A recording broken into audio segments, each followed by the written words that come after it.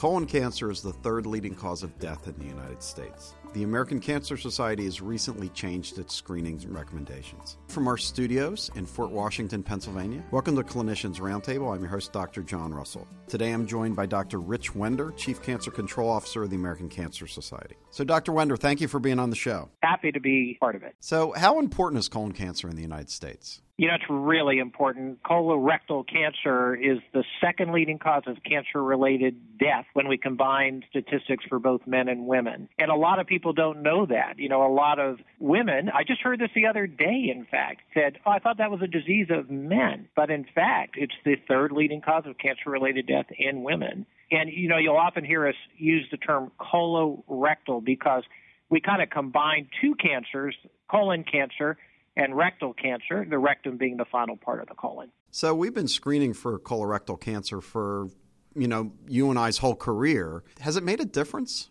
It's an incredible success story, something that all of us in medicine and certainly those of us in primary care who are responsible for recommending screening can take a lot of satisfaction and pride in. We have actually seen over a 40% decline in death rates from colorectal cancer. And the vast majority of that is due to the advent of screening. It kind of started when we learned how to do fiber optic scoping. And even if we weren't quite screening yet, we still found some polyps and took them out.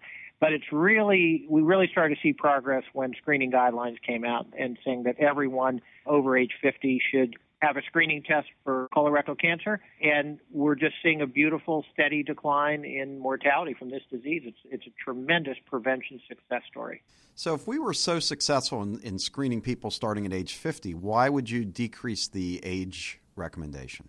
You know, it's a great question, John, and as successful as we've been, as you well know, we still haven't reached everybody. The screening rates for the nation as a whole are at about 67%.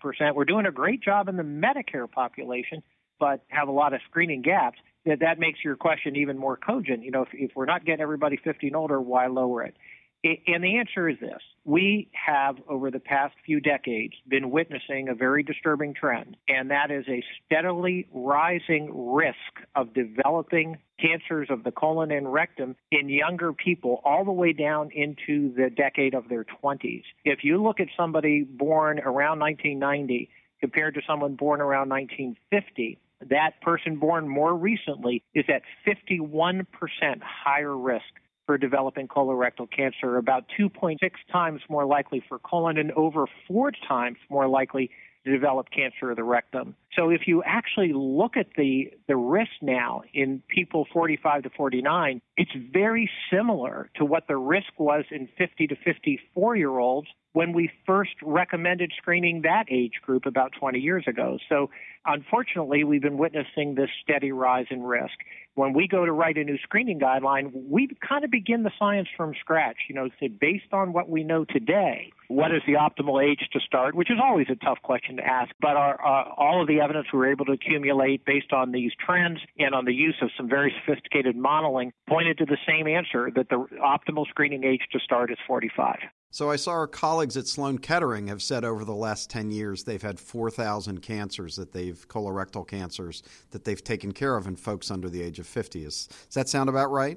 It does, and in fact, this is one change in screening guideline, and I thought it was something that maybe only the cancer specialists would tell me, but I heard this from the primary care clinicians too. A few of them came up and said, you know what, we wondered if this might happen, meaning the change in guideline. It wasn't because they were watching the statistics, it was because they were seeing this in their practice. And certainly the cancer specialists and the colorectal surgeons have been watching this very disturbing trend for some time, and many have been asking, I wonder if this is the time to move the screening age younger.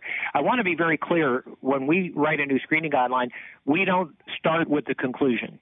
We didn't go into this asking, gee, do we need to move this younger? We look at the data and the evidence, and there's a very careful evidence-based review done by an external group, same review that was done for the task force, U.S. Preventive Services Task Force. Then we commissioned some additional modeling, and we just asked it in a very basic way. What is, based on current data, the optimal age to start, trade-off between benefit and the number of screens we'd have to do, and the indication is that age is 45. Do you guys have any idea teleologically why these cancers are happening more in our younger patients? It's a critical question, John, and one of the first things I always tell folks is let's not jump to a conclusion before we know with certainty. So there's an awful lot of things we need to be looking at. First, it's definitely a change in the environment, John. It's not genetics. Genetics don't change in a few decades. So what are those things? Is it something in what we're eating? Is it the increase in overweight and obesity? I don't think that explains all of it, by the way, but maybe that's some of it. Is it other changes in the diet? Is it a change in the bacterium in our gut, the microbiome? Is it more inactivity, less exercise, change in the amount of fiber that we're consuming? All of these are candidates. I also wonder about just the stress that people are living under, the effects of income disparity. One interesting and somewhat disturbing observation is that most of this increase has been in the white population. You may recall that there used to be a higher risk for colorectal cancer in black population compared to white. And this is one disparity that's been eliminated, but in the wrong way. Rather than lowering the risk in blacks, the risk in whites has come up to the same level as blacks. If you're just tuning in, this is Clinicians Roundtable. I'm your host, Dr. John Russell. Today I'm speaking with Dr. Rich Wender, Chief Cancer Control Officer of the American Cancer Society,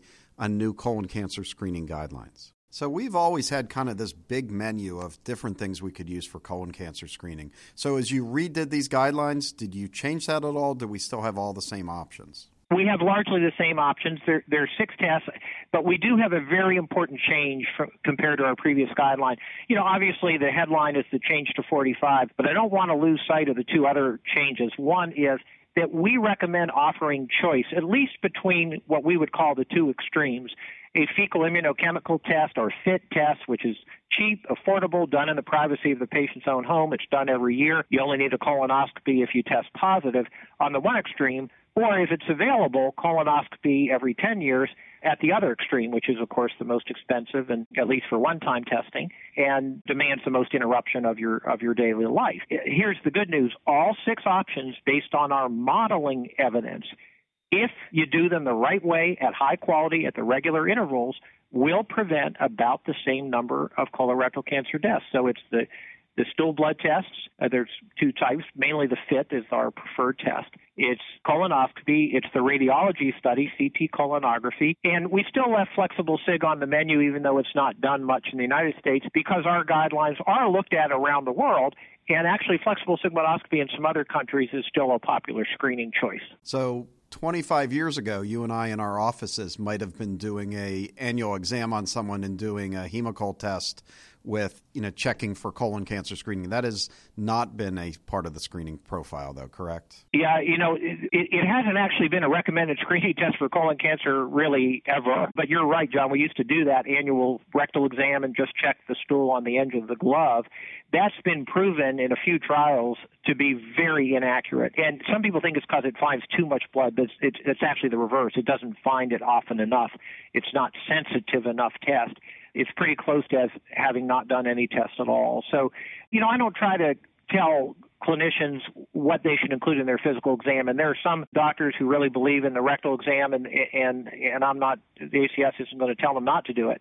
What we are going to say is it's not a screening test for cancer of the colon or the rectum. So you can do the rectal exam, that's your choice, but you still need to make sure that the patient gets one of the recommended screening tests. So how do insurances go about deciding which screening tests are going to be paid for? When we passed the Affordable Care Act, there was a provision in there that commercial payers were required to cover every screening test or prevention maneuver that got an A or B rating from the United States Preventive Services Task Force without any copay or deductible. So ever since that passed, the task force has been the predominant influencer of commercial coverage. 20 states, interestingly enough, have laws that link their coverage to the American Cancer Society guidelines for colorectal cancer, so it might be a different story there. But the other thing that we've learned, and it's early yet, the guideline just came out, is that the fecal immunochemical test, the stool blood test that patients collect and do at home, one sample and send in, is quite affordable, and insurance companies almost always will pay for that. They're not going to challenge payment. And then if that test is positive, the colonoscopy will be covered at least as a diagnostic test, even if there is a deductible or a copay. So, yes, insurance coverage may be a barrier, but I think it's going to be a bigger barrier if the only test we offer people is colonoscopy. You have to use the full menu. and that includes the much more affordable annual FIT test. So we talked about our younger patients. Is there an age when we should stop doing colorectal cancer screening? There is, and that's actually true for all cancer screens. For example, if you find a polyp, that polyp isn't going to harm that person in the next year or two. It's going to take a decade or more before it develops into cancer and produces harm. So what we recommend in the guideline is that you screen everybody who's healthy up till 75 to 84, make sure it's a shared decision with the patient, that their health status is good, that they're likely to live another decade or so. And if the patient wants to continue to screen, that's perfectly legitimate. Beyond 85, the benefits, the harms are very likely to outweigh any benefits. So we do think 85 is kind of the put on the brake absolute stop time, and that 75 to 84 is that shared decision time based on preference and the health of the patient. And we're talking about patients with a standard risk. Who are some of the people who might be at a higher risk, who might need to get screened even earlier? John, such an important point that part of these cancers occurring in young people actually are in young people who are at high risk. They just didn't know it because they, at age 15, 20, 25, you're not asking about family history of colon cancer and polyps in your grandparents, and hopefully you would know it in a parent or a sibling, but removal of a polyp you might not know, and that's part of the risk assessment. So it's people with a family history of colon cancer or even colon polyps, particularly if they're in multiple relatives or if they occurred at a young age. If you yourself if a patient themselves has a history of Crohn's disease or ulcerative colitis, they're at very high risk. And obviously there's the genetic syndromes like Lynch syndrome, hereditary non-polyposis colorectal cancer syndrome, and familial adenomatous polyposis. Those are very serious circumstances where the patients need very aggressive monitoring and surveillance, and they often will cause colorectal cancer at a very, very young age. So family history is key, and people need to assess theirs at a young age. Does the American Cancer Society have something on their website that someone could go to look for and kind of tease out some of these things? Absolutely. If you go on cancer.org and you can put in colon/MD, you'll see the whole new guideline. You'll see decision tools to help people counsel patients. It'll clarify who's at high risk versus average risk. So there's a lot of great information available. So Dr. Wender, thank you so much for being on the program today. Thanks, John. This was Clinicians Roundtable on ReachMD. For more information on others in this series, please go to reachmd.com/cliniciansroundtable.